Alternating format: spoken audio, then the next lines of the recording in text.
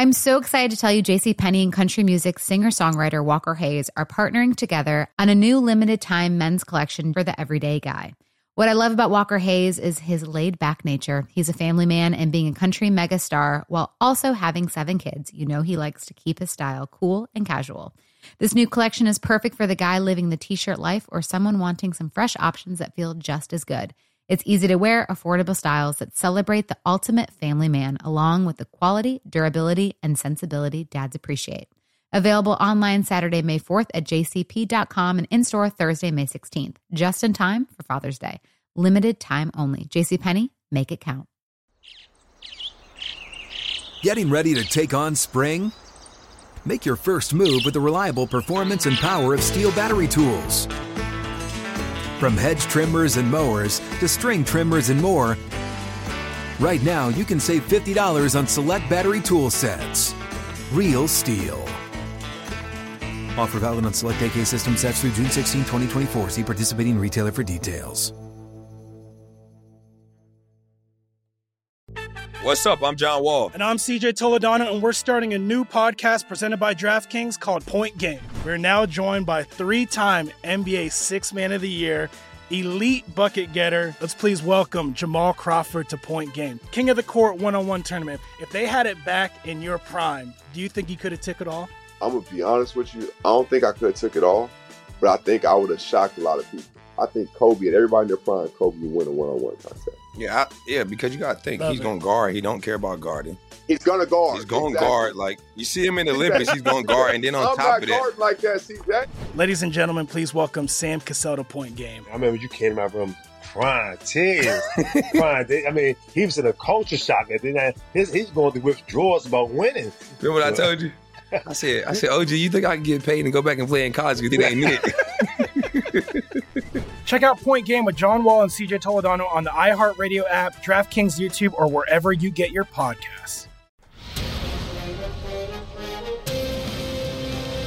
It's time for a Big Blue Kickoff Live. Nobody can ever tell you that you couldn't do it because you did. On Giants.com. You know what I saw? New York Giant Prime. And the Giants mobile app. 17-14 is the final. One touchdown, we are world champions. Believe it, and it will happen. Part of the Giants Podcast Network. Let's go out there like a bunch of crazy dogs. Have some fun. Welcome to Monday's edition of Big Blue Kickoff Live here on Giants.com as well as the mobile app. He's Paul Dottino. I'm Lance Meadow with you for the next 60 minutes. And multiple ways you'd interact with us here on the program. You give us a ring, 201-939-4513. If that does not appease you, you can use social media, hashtag Giants Chat. And a reminder, you can find the archive of this show and our entire podcast network on the Giants mobile app, podcast platforms everywhere, and at Giants.com/podcast. So we will be breaking down more prospects over the course of this show. You look at the calendar, it's April 10th, Paul, before you know it, it's going to be the draft. Well, if you go by the weather, it feels like it's already June because Very we're true. supposed to get 70s and 80s this week in North Jersey. And Pretty I'm sure amazing. everybody outside of New Jersey is so excited to hear that news, given the fact that they're not anywhere in the vicinity of the Garden State. Whatever. The bottom line is we're getting there now. The summer's getting closer, and I can't wait till training camp. Hey, it's going to be knocking on the door before you know it. That's why I always say this. The season ends, and you're like, oh, my goodness, we got to get through month after month. The one thing about the NFL calendar, they do a great job spreading things out enough. There's always something going on. It wasn't that way when I started. Trust me, it was not. We've come a long way. There were huge dead zones in the NFL calendar. Yep. Outside of occasional off-season things and the there was the passing camp, the mini camp, the draft, and that was really it. And now there's just so much. I guess that's probably one of the good things about free agency. Oh, it's fantastic. Is that it really added to the storylines during the NFL offseason.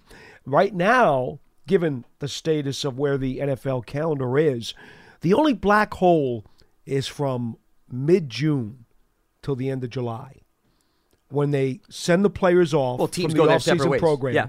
And they say, guys, you're coming back the end of July at training camp. Don't do anything stupid. You've got about 5 or 6 weeks off. That's the only black hole, really.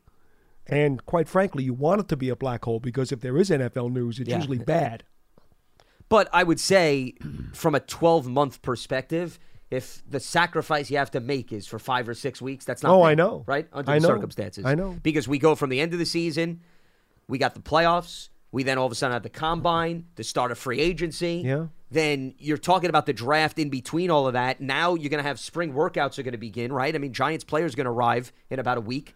So it's going to be fast and furious. And with all due respect, outside of the 3 years of the USFL in 83, 84, and 85, which was awesome. I love that league, and I pull no punches when I say it. It was a quality league with quality players. It was really enjoyable. They played 18 games, okay? It was great. It was 12 months out of the year of actually pro football happening here at the Meadowlands with the Generals, the Giants, and obviously, the Jets became a 10-2. Who didn't follow the rule of thumb to start their team with a G, by the way? Apparently. Yeah, right? They didn't get that memo, but yes. Well, they are... Well, I didn't mean to open the door for you to... They are what they are. Yes. Okay. But here's the thing. I can't deal with this new XFL. I cannot deal with this new incarnation of the USFL. That stuff is terrible. Well, it's a developmental league. No, That's it's what it not is. even that. Well, that's how it's at least worse being than sold, that. is what I'm saying. It's worse than that.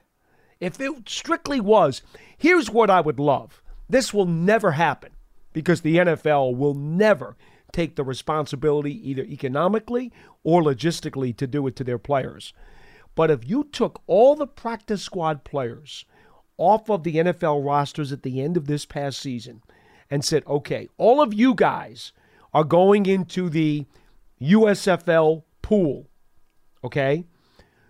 We're going to start with that, and then we will also, those guys have to be eligible for the USFL draft first. Sure. Once those guys are depleted and the draft has taken place, now USFL teams could go for free agents who are out there and fill out the rest of their rosters. NFL Europe used to be like that. NFL Europe used to have allocations where each NFL team could allocate 2 or 3 players. I think the limit was 4, but I can't recall that now, folks. My memory's a little sketchy on this. But the point is there was some overlap between the two. There was. So you could have these, quote, developmental practice squad players, okay, from your NFL team who were going to go to NFL Europe, the World League, right? And they were going to be able to play. There was a reason. I remember the Giants had a wide receiver named Gary Harrell. His nickname was the Flea because he was, guess, 5'7" and I'm joking, 50 pounds soaking wet.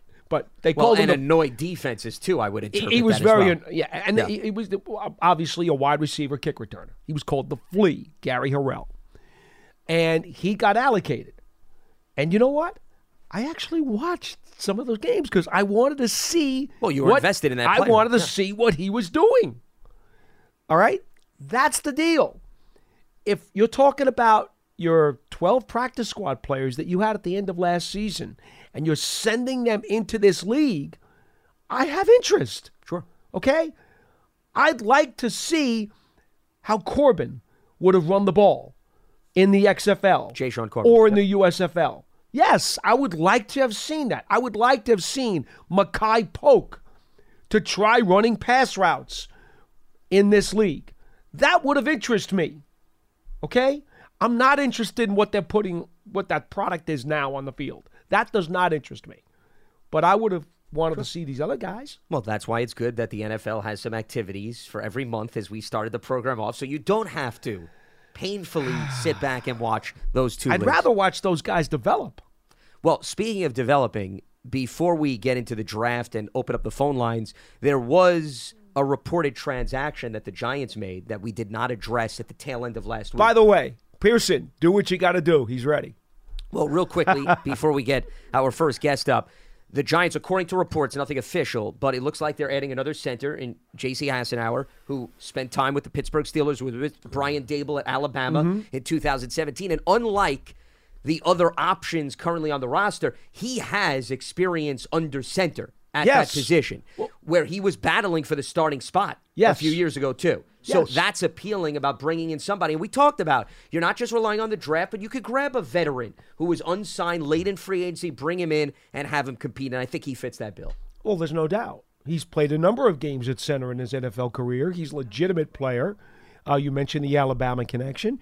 His first NFL start was back in 2020 against the Giants when he was with the Steelers. No, he's a legitimate player.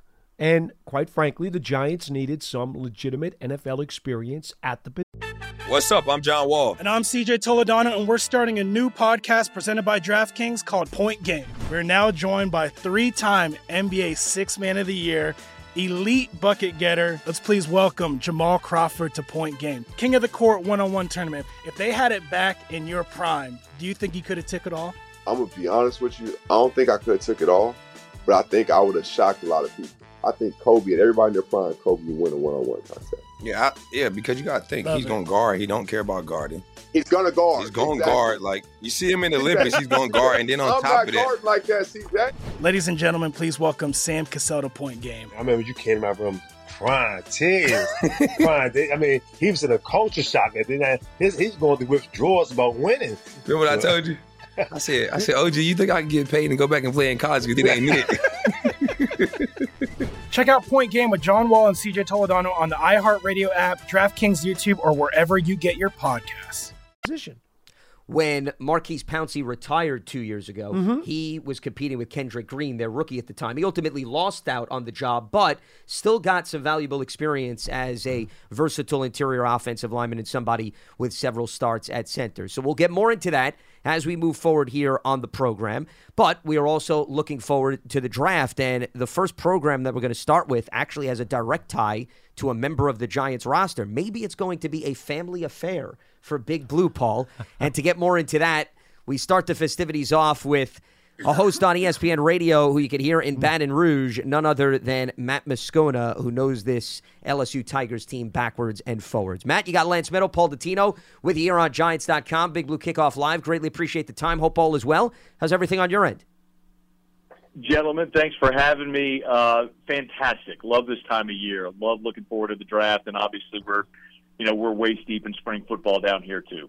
Absolutely. So let's delve right into it. I was referencing a family affair. That is because LSU has a guy by the name of B.J. Ojulari, who clearly is the younger brother of Giants pass rusher Azeez Ojulari, and he has been very active over the last 3 seasons specifically. But I guess my big question to you, Matt, is where do you think his best fit is on the NFL level, given his skill set that he showcased at LSU? He's going to have to fit somewhere as a 3-4 outside linebacker. BJ's not going to be a guy that's big enough to put his hand in the dirt, and he's also not someone that would transition to an inside backer. So if you're looking for a traditional 4-3 hand in the dirt defensive end, that's not BJ Ojulari. But he is a dynamic athlete. Now he can flip his hips and run. He can get off the edge and rush the passer, and he's a physical enough player at the line that he will defend against the run. But if you're just thinking prototypical, I'm thinking guys coming out of LSU like Arden Key or Daniil Hunter with the Vikings, those guys, that's not BJ. Now, if you can, and I don't know how much you watched Azeez when he was in college, I'm sure you got to see him at least a few times. Can you compare the brothers to give Giants fans an idea of what BJ is like compared to Azeez? Athletically very similar, although Azeez is probably a little bit bigger than BJ. You'd have to tell me what they have Azeez listed at right now with the Giants. But BJ is going to be more of the 6'1", 6'2", 240 range. So they may actually be comparable depending on what Azeez looks like right now. And honestly, guys, I don't know how the Giants use Azeez, but LSU has transitioned during BJ's career here, where when Ed Orgeron was the coach, they were running a traditional 4-3, and when Brian Kelly came in and he hired Matt House to be the defensive coordinator, who had spent time as the linebackers coach with the Kansas City Chiefs, they transitioned back to a 3-4. And that's where B.J. Ojulari really found his emergence as an every down player. Earlier in his career, whenever they were in obvious passing downs and they needed athleticism off the edge, they could stand him up as an extra rusher. But really in the 3-4 this past year is where we saw B.J. Ojulari emerge. I can't say that I know how Azeez is used there in New York, though. Well, he's listed, Matt, just to give you an idea. The Giants have him, Azeez, I'm talking about, at 6'3", 240. So within the range of what you said for his brother. Yeah.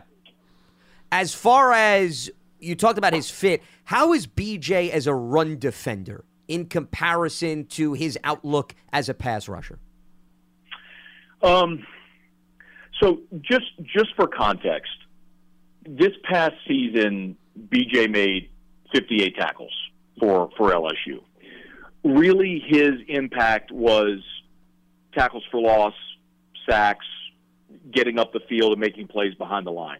He is a physical enough player and a willing run defender. It's just not how they used him. It's not how they wanted to isolate him. They wanted to take advantage of his athleticism on the edge. Because the best thing I can tell you about B.J. Ojulari is whatever team drafts him, he is going to be a guy that you will never have to worry about being willing, being a leader, being plugged in. Every year we have conversations like this.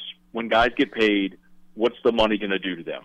With a guy like B.J. Ojulari, you're never going to have to worry about that. He wore the number 18 jersey at LSU, which is a big deal. It's like a leadership deal that's passed on, voted on by the players year to year. So if they ask him to play in the box and be a run-defending edge, he'll do it. I just don't know that that's going to be his most effective spot at the next level. All right. I got to ask you about a guy who, when I was at the Combine a couple of months back, drew a lot of hot and cold responses. Kayshon Boutte, wide receiver. Yeah. Boy, there are some people who love his skill set, who love his confidence, his cockiness, and his attitude. And then there are others who maybe don't like his attitude so much and also don't like his injury history. So with this hot and cold collection of attitudes or responses that I got, and I did, by the way, stand by his media session, and I listened to him, and I understand why there's a polarized look at this guy. You've got to give me your take on him. So I think the biggest hang up with Kayshon is something you just mentioned, and that's the injuries. When Kayshon Boutte was a freshman, and if you go look at the end of his freshman year, was the COVID year, but that's when he blew up. He set the SEC single-game receiving record and was on everybody's radar. And for the first guys, for perspective, as a sophomore, Kayshon Boutte only played half the season. He had the ankle fracture with dislocation against Kentucky. He still, despite only playing half the season, still led LSU in receiving touchdowns that season. He just has not come back, in my opinion, physically from that injury. This year he was not as explosive, and he looked to be heavy.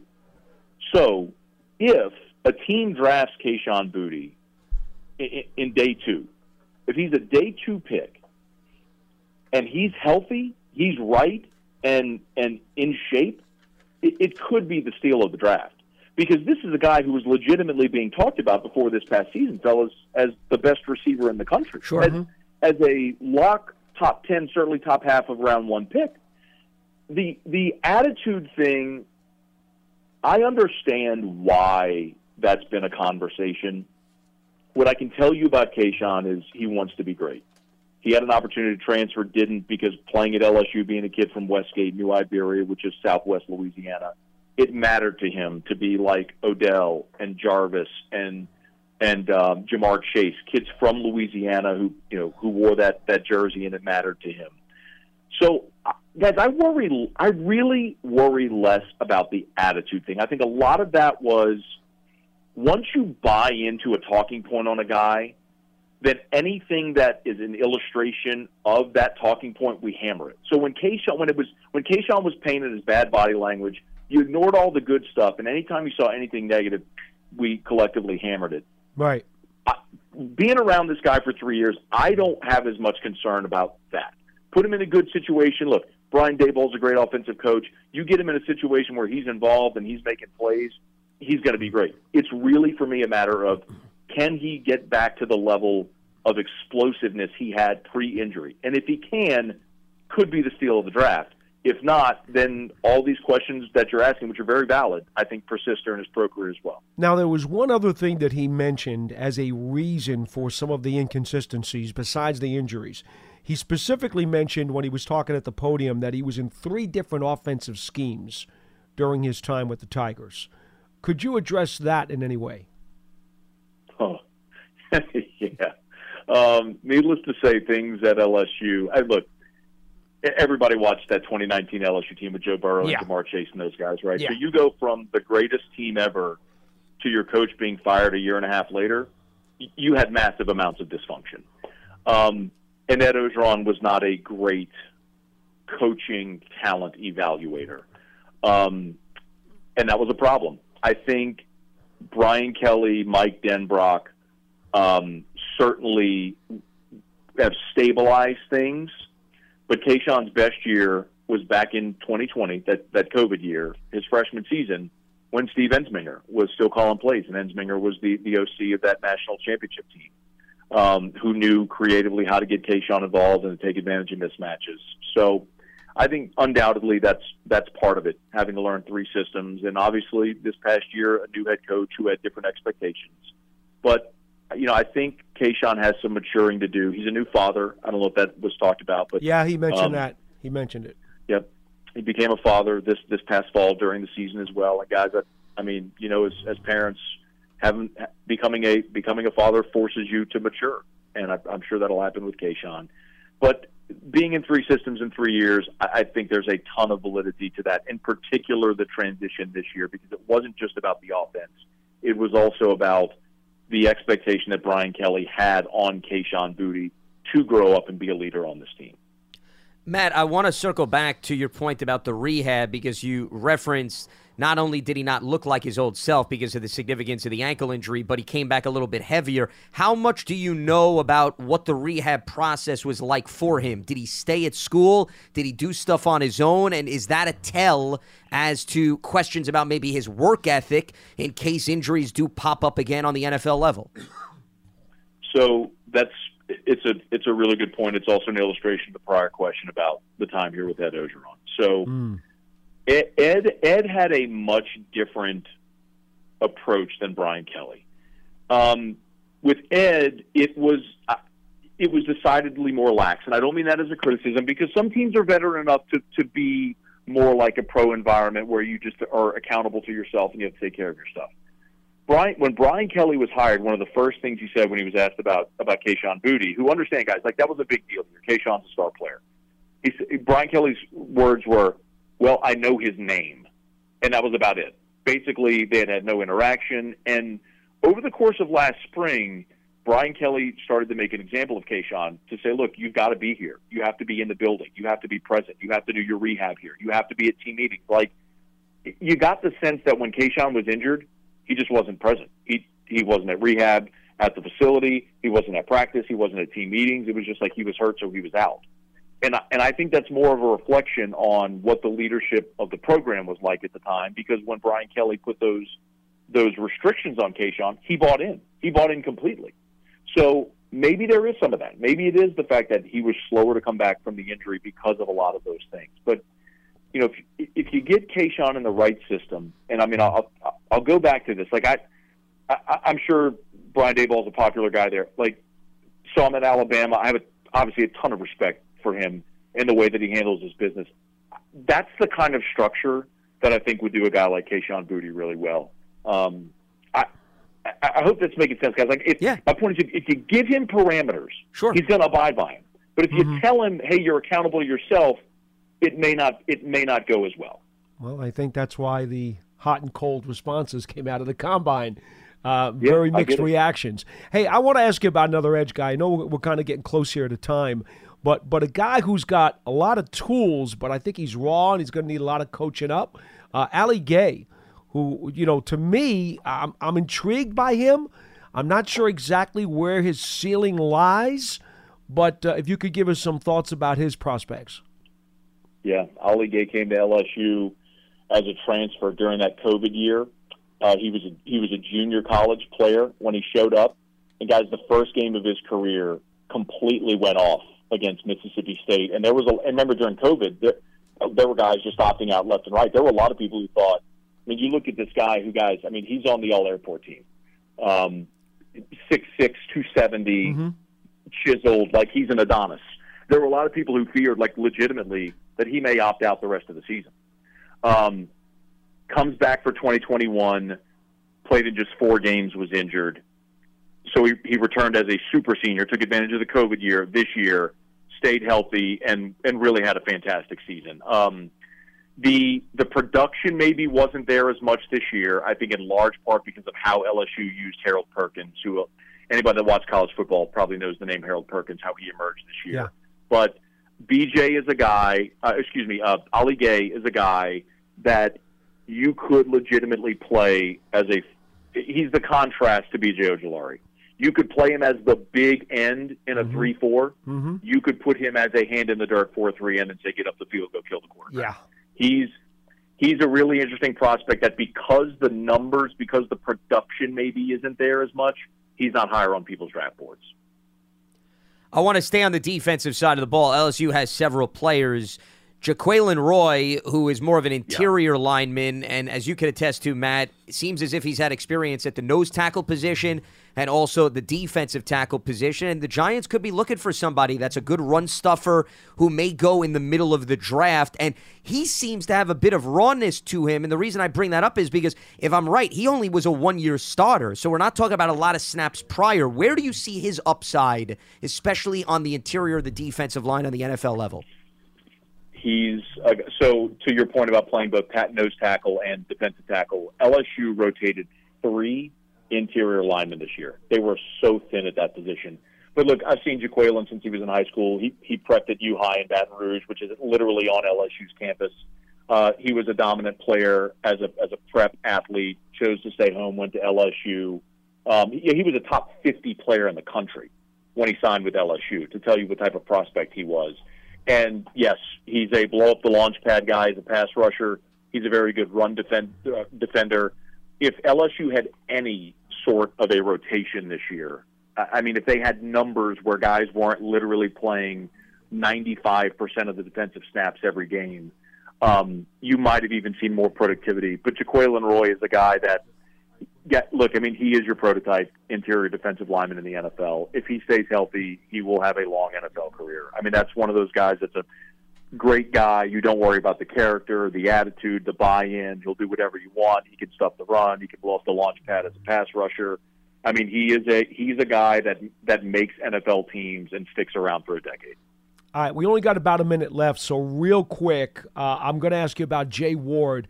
A jack of all trades in the secondary, maybe a master of none, but a guy who you got to be looking at day 3 because at the very least, he's a football player and he's going to be a coach's player that they're going to love him. And I think at the very least, he's going to contribute on special teams for somebody. Of all the guys on the LSU roster that are in this draft, I would be the most surprised if Jay Ward doesn't make it in the NFL because he can do everything. He has played boundary corner and been great. Did that as a freshman when they needed safety help. He went and played center field for them. He's played nickel. He can play dime, and he'll also play special teams. This may not be a great comp. But the Saints have a player who's been around for a decade out of Florida State. I'm blanking right now, but it's the same role. I mean, a guy that can play anywhere in the secondary and will just keep making teams because he could play. PJ Williams, who I'm thinking of. Okay. He can play anywhere. He could play maybe late day 2, day 3 guy, but can play anywhere in that secondary.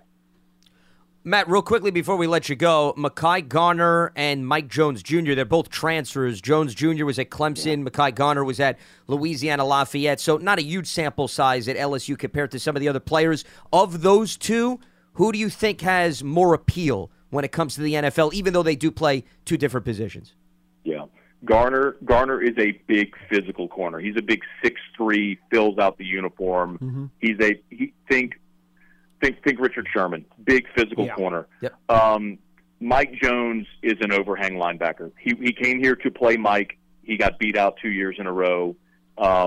His path is going to be more difficult unless if he decides to settle in where he belongs, which is in that outside overhang spot. He is Matt Moscona. You can hear him on ESPN Radio in Baton Rouge, all over this LSU football team. Matt, greatly appreciate the time and the insight. Thanks for the background intel, and we look forward to speaking to you down the road. Great stuff, Matt. Okay.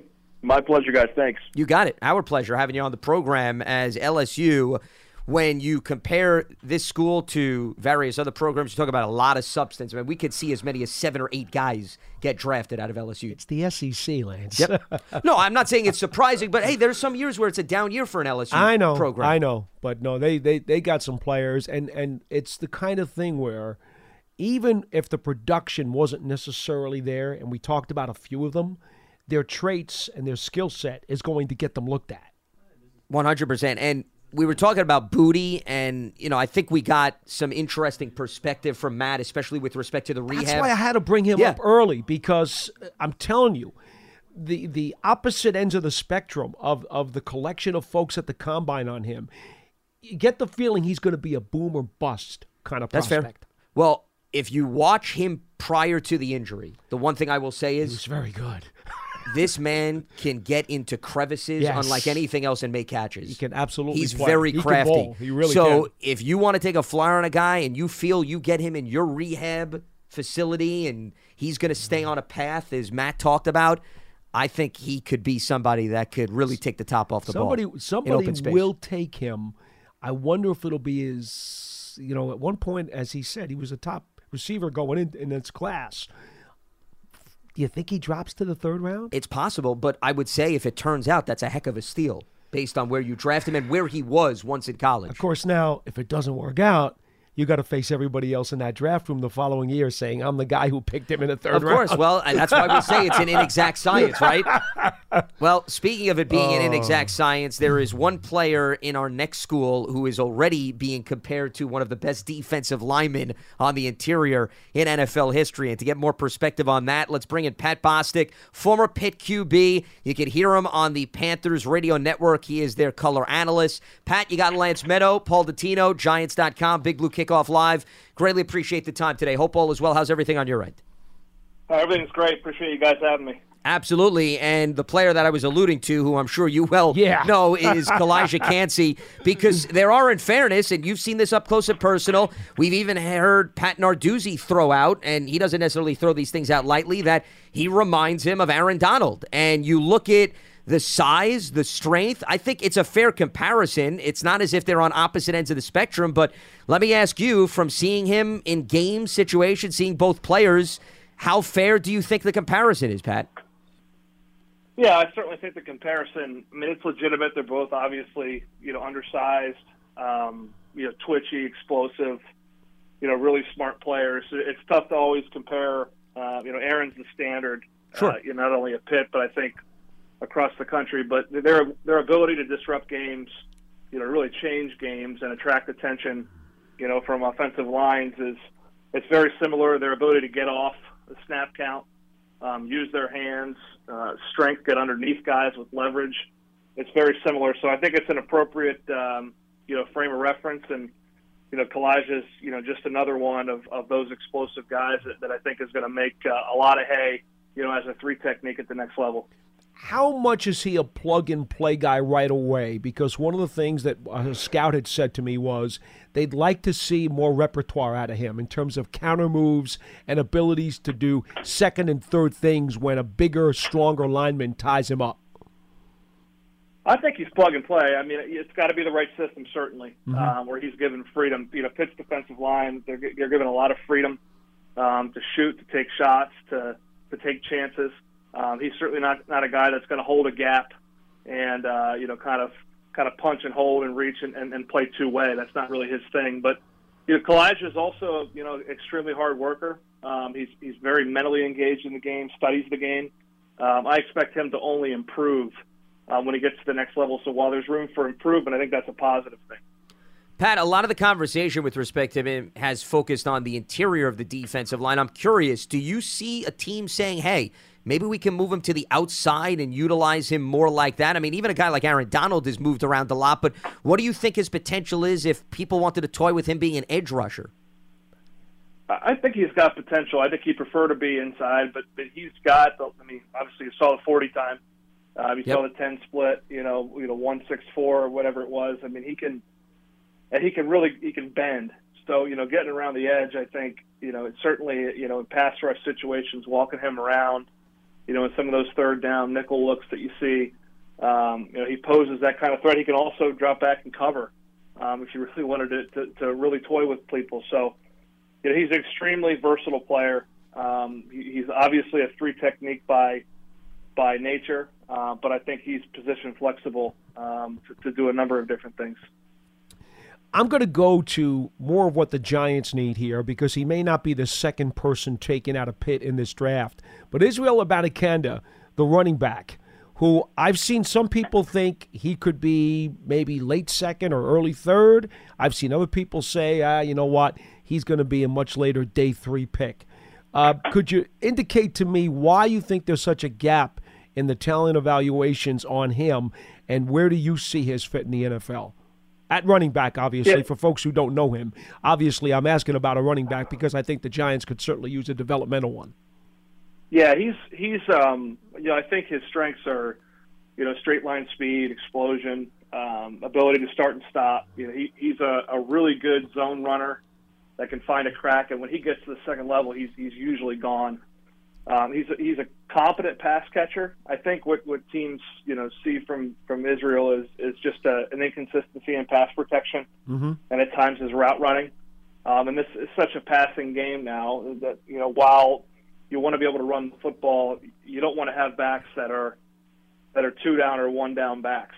And I think that's where Izzy needs to take a step when he gets to that next level, is becoming an every down, a back that can play on third down, block, and release out and into the pass pattern and be effective. So he has got to show more flexibility, more versatility from that standpoint. And I think that's probably why there's a disparity in what teams are looking for. The teams that run the zone, the Niners, obviously the Rams, that want a guy that can cut back, puncture, and hit home runs. That's your guy. But when you get to third down, that's where he's got to improve, particularly in the protection phase.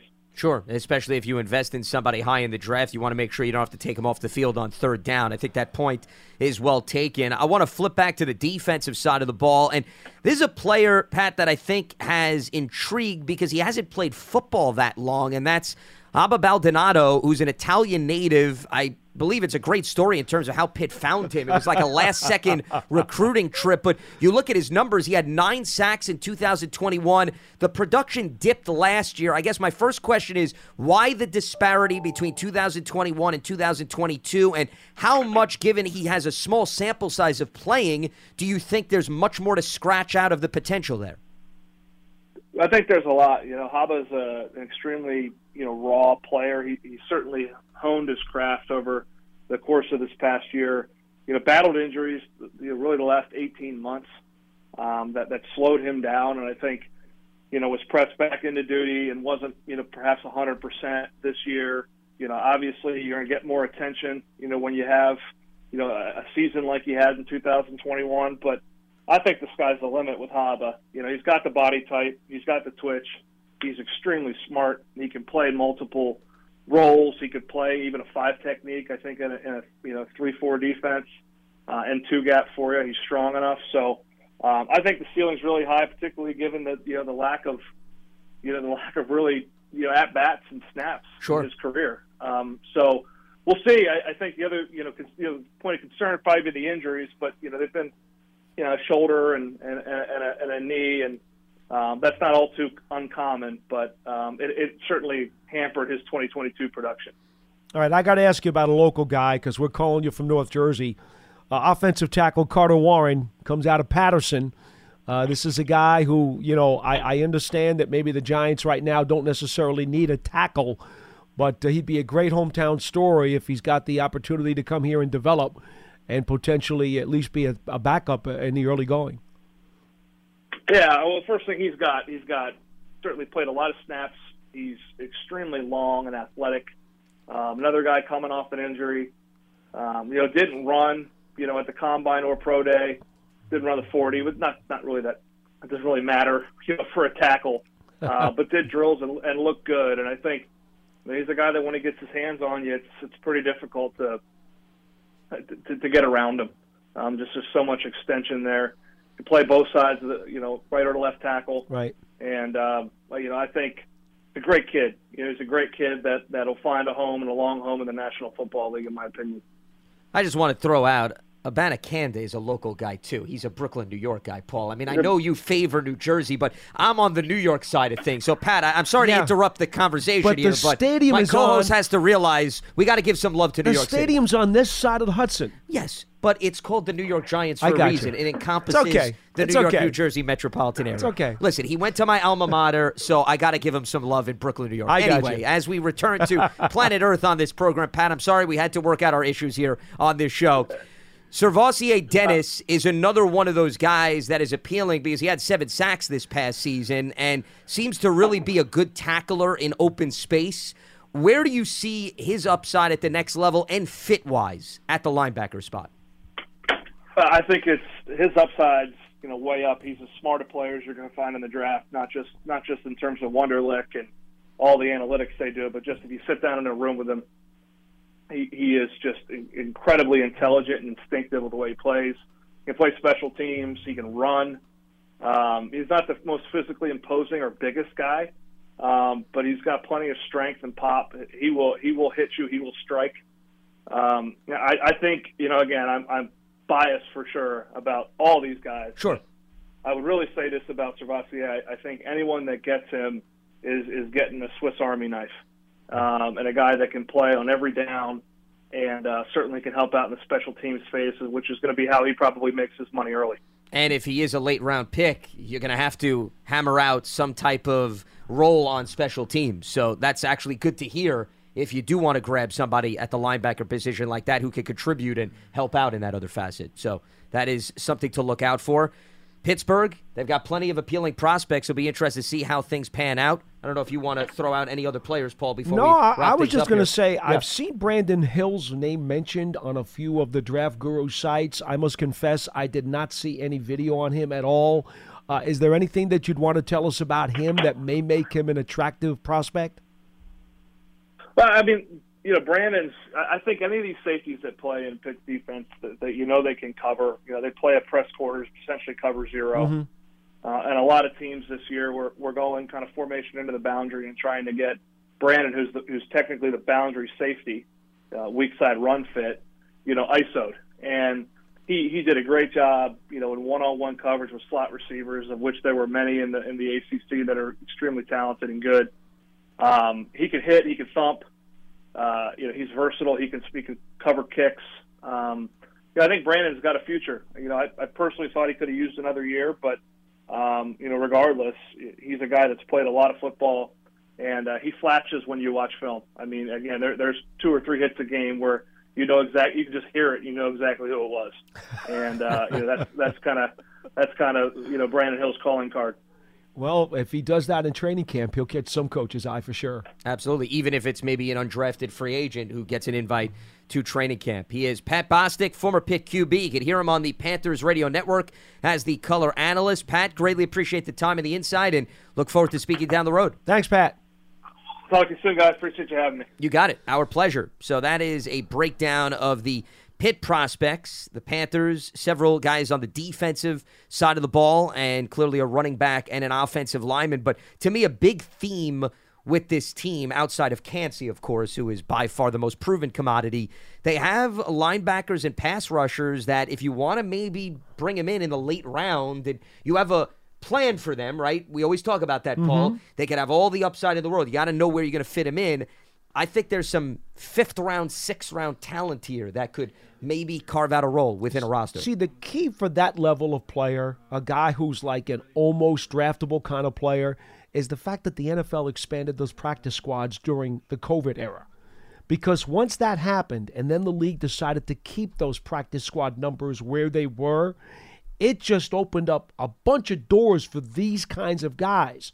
Because even if they don't make it right away, coming right out of the box, they're developmental. Sure. And now they've got a chance that, by the 8th game of the season, guys are getting hurt. All of a sudden now, hey, guess what? We got to call him up. And all of a sudden he's got a chance. And once you're on a practice squad, that you never know where that's going to lead to. You might wind up having a 5 or 6 year career. It's just getting your foot in the door. And so the practice squad has not only helped out some veterans who have been able to now join the practice squad because of those new rules, but it's also helped a lot of borderline guys who need that extra time to develop. Assuming, of course, they don't get claimed off of waivers after you have to pass them through that. If they get claimed, all the better, because that means somebody else is putting them on their 53. Sure, it's opportunity, but I'm saying No if doubt. you look at it through the team's lens that wants to get them on the practice squad, they're not looking at it from I'm that strictly standpoint. from the player's perspective. Of course. I understand where you're coming from. Yeah. They've got a bunch of guys who are developmental guys coming out of Pitt, and that's not necessarily a bad thing. All right, let's turn our attention to the ACC as we move to Georgia Tech, the Yellow Jackets, and to break down their prospects, we bring in Andy Demetra, their radio play-by-play announcer. Andy, you got Lance Meadow, Paul Dottino here on Big Blue Kickoff Live. Greatly appreciate the time. Hope all is well. How's everything on your end? Yeah, everything's great. Thanks for inviting me on, guys. I appreciate it. Absolutely, and I want to start with Keon White, their defensive lineman, who is projected to go relatively high in the draft, had 7.5 sacks last season, and seems to be also a player that still has some rawness to him as an edge rusher. What has jumped out to you the most since he transferred from Old Dominion and has made his mark on Georgia Tech? Yeah, so Keon White's really one of my favorite stories, and one of the better stories you may find among prospective first-round picks. He was the guy who told me after his senior season of high school, he didn't have a single Division I scholarship offer. He had taken his AFSAB test. He was ready to join the military after high school. Had Old Dominion not offered him a scholarship 2 weeks before National Signing Day. And we know he begins his career at Old Dominion as a tight end, spends one season in that position group before the coaches convinced him to switch to defensive end. His first full season playing defensive end, he finishes top 10 in the FBS in tackles for loss.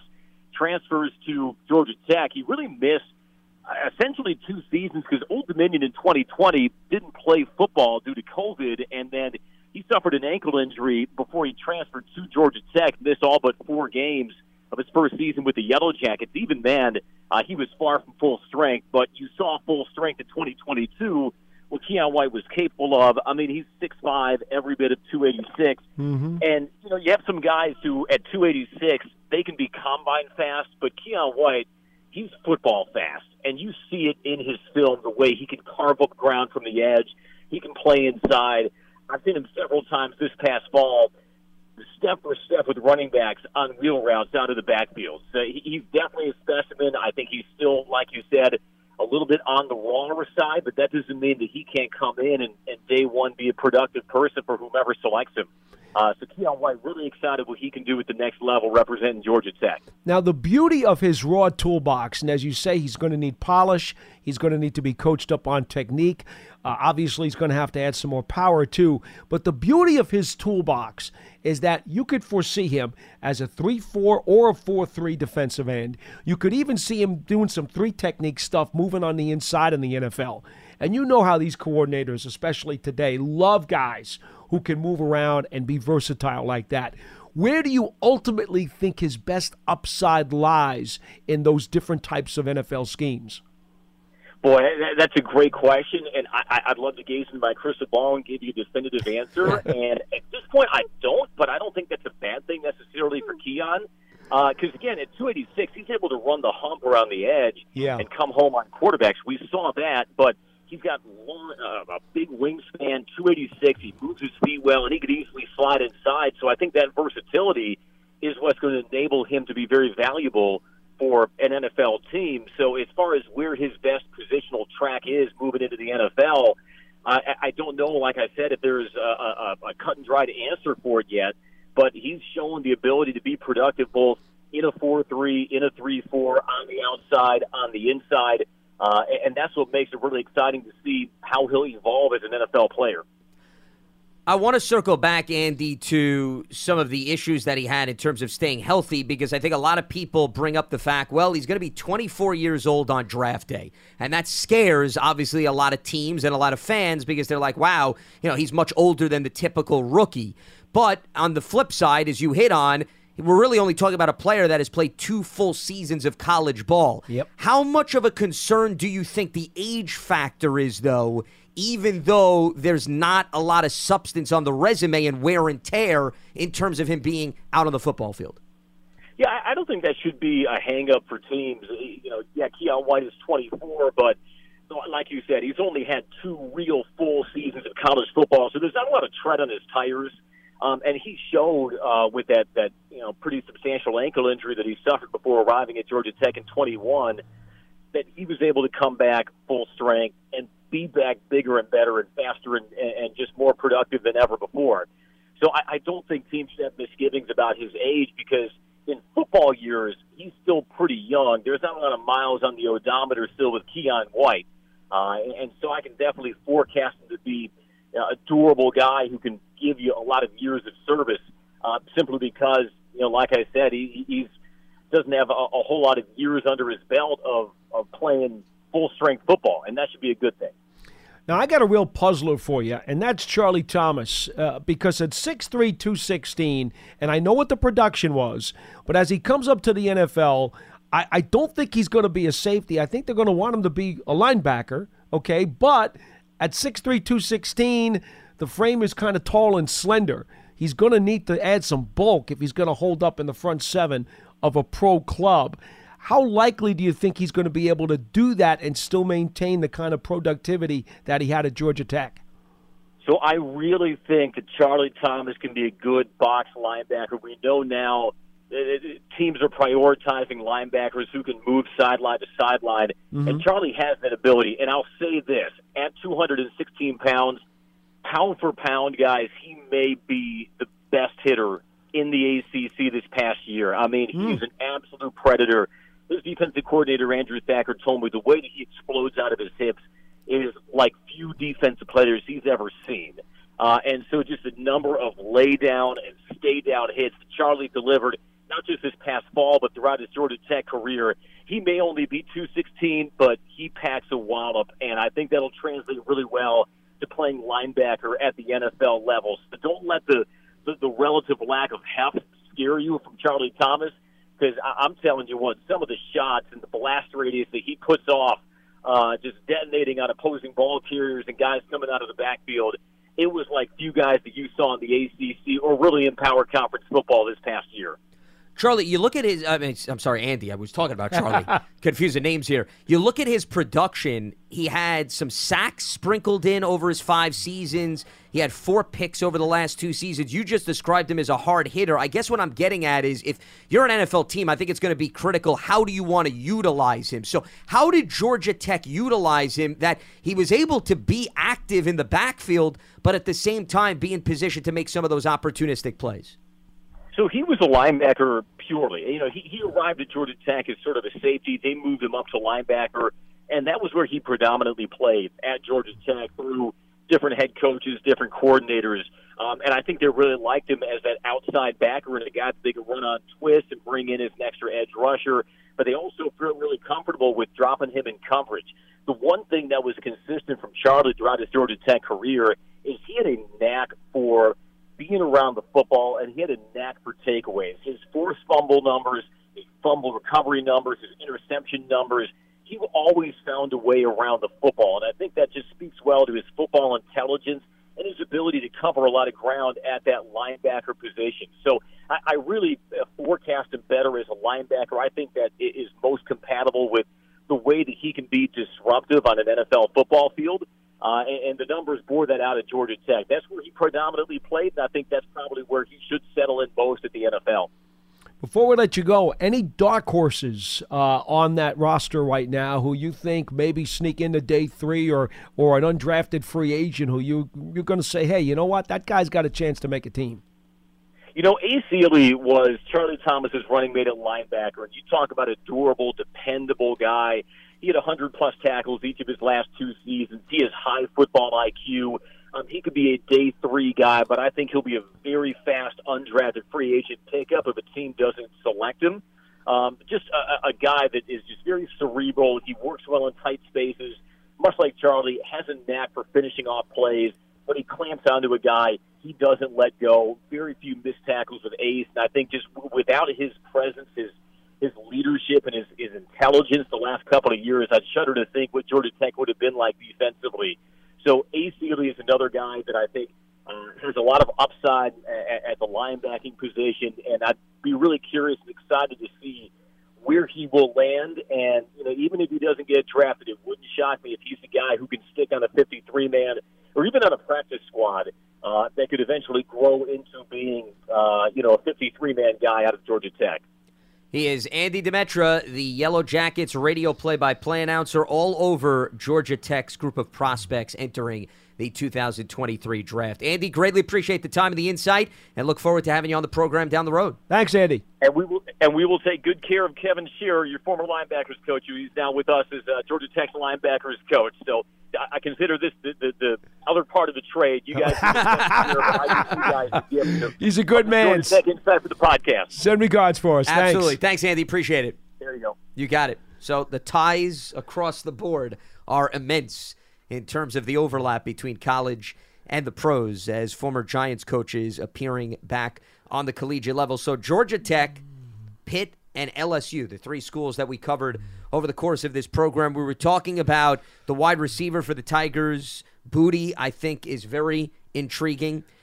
You talk about Cansey for Pitt is another guy, obviously, given his resume. And the fact that even though he's 24, Keon White, but as we were talking with Andy, I'm not that fearful because he only had 2 full seasons. If he was 24 and played 4, 5 full seasons, Paul, I'd be like, I don't know. The fact that he really only has had 2 and there's still that rawness to him, that doesn't scare me. His toolbox is impressive. I mean, you look at his frame, look at his just flat-out raw ability. There are going to be coaches who can't wait to get their hands on him and say, hey, I can do some stuff with this guy. 100%. And that's why, as much as we sit here and we break down all of these prospects, the biggest X factor, I would say, of all, when it comes to if you bring in a player, does he pan out, is the plan. The vision being carried out by the coaching staff. Because how many times, Paul, and we talk about this, we've seen it even in-house here. The Giants, they draft a player, then he goes elsewhere to another team, and all of a sudden, he starts to figure it out.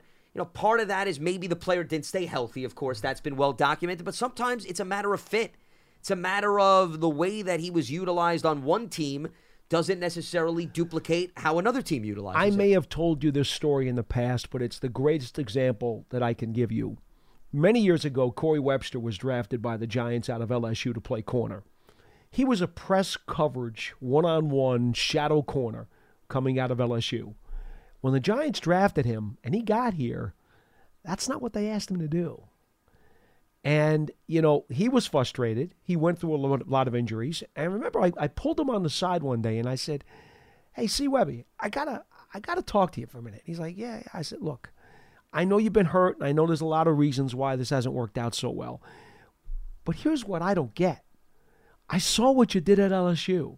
You were a press corner. They put you right up there one-on-one, and you shadowed guys. You were all over guys. They don't ask you to do that here. So why do they draft you? Because it's obvious what you do, and they're not asking you to do it. And he was like, yeah, I know. He goes, what am I supposed to do? He goes, what can I do? What can I say? He goes, I know I hear you. Shortly thereafter, Steve Spagnuolo makes the tweet. Okay, he's going to be one-on-one. He's going to be a press corner in this moment. And all of a sudden, Corey Webster started to play really, really well. And it was simply a matter of the fit between the guy's skill set, what he does well, and the scheme that the NFL team was using, and that just was not meshing very, very well. It was just not a good fit in that regard. And once that got figured out, all of a sudden, you got what you wanted to get out of him. I use that as an example a lot when I talk about these things during the draft because it's one of the best examples I can give people. Because Corey Webster was given up for as a bust. He really was. He helped him win a Super Bowl.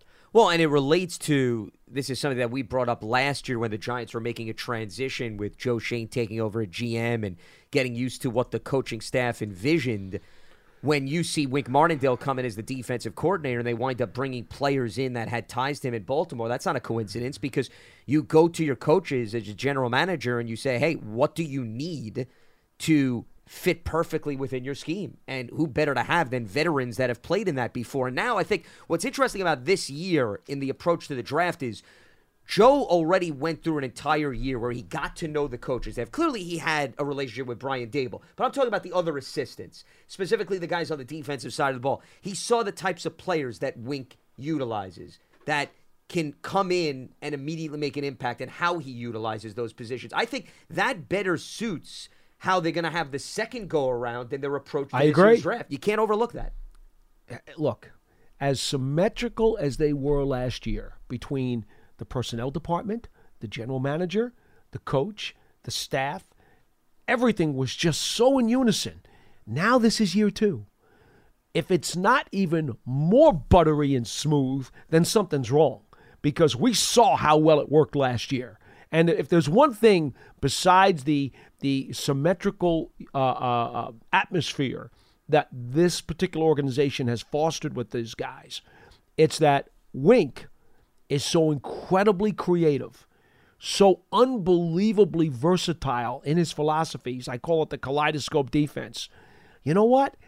Even if they're a little bit off on a guy with their judgment or their perception about what he does well, chances are Wink will find a way to get something good out of him anyway. And that's coaching 101. Adaptation is the word that comes to mind, where maybe he doesn't appear on paper as a great fit, but once you get him in the building, you can work your magic. And I trust Wink. Yeah, and I think we had examples of that on offense as well, in terms of players getting some shots. Yep. No doubt about it. All right, that is going to wrap up Monday's edition of Big Blue Kickoff Live. Few reminders, though, before we wrap. You can subscribe to the Giants Huddle podcast. You can head to Giants.com/podcast for more info on that. Giants fans, take your fandom to the next level. Season ticket membership. You can stay connected to the club all year round, not just on game days. Memberships, they're now available for the 2023 season. To learn more about exclusive member benefits, visit Giants.com/tickets. Limited inventory is available. And the Giants official connected TV streaming app, Giants TV. It brings you original video content, game highlights on demand and direct to Big Blue fans. Giants TV, it's free. It's on Apple TV, Roku, Amazon Fire TV, as well as the Giants mobile app. So that is going to do it for Monday's edition of BBKL. We appreciate everybody listening. And a reminder, it's part of the Giants platforms everywhere and Giants.com/podcast. We'll be up and running again Tuesday at 12:30 p.m. Eastern. For Paul Dottino, I'm Lance Meadows. Stay locked to Giants.com for all the latest. And we'll speak to you right here on Big Blue Kickoff Live. Have a good one. Getting ready to take on spring? Make your first move with the reliable performance and power of Steel battery tools. From hedge trimmers and mowers to string trimmers and more, right now you can save $50 on select battery tool sets. Real Steel. Offer valid on select AK system sets through June 16, 2024. See participating retailer for details. Open a limited-time 11-month certificate at Kemba Financial Credit Union. At 5.25% APY, it's more than triple the national average, plus it's a safe and secure way to grow your money. Visit your local branch or kemba.org/CD for details. Offer expires May 31st, 2024. APY equals annual percentage yield. Restrictions apply. $500 minimum and $250,000 maximum deposit. Advantage status required. Comparison based on bank rate average. Federally insured by NCUA.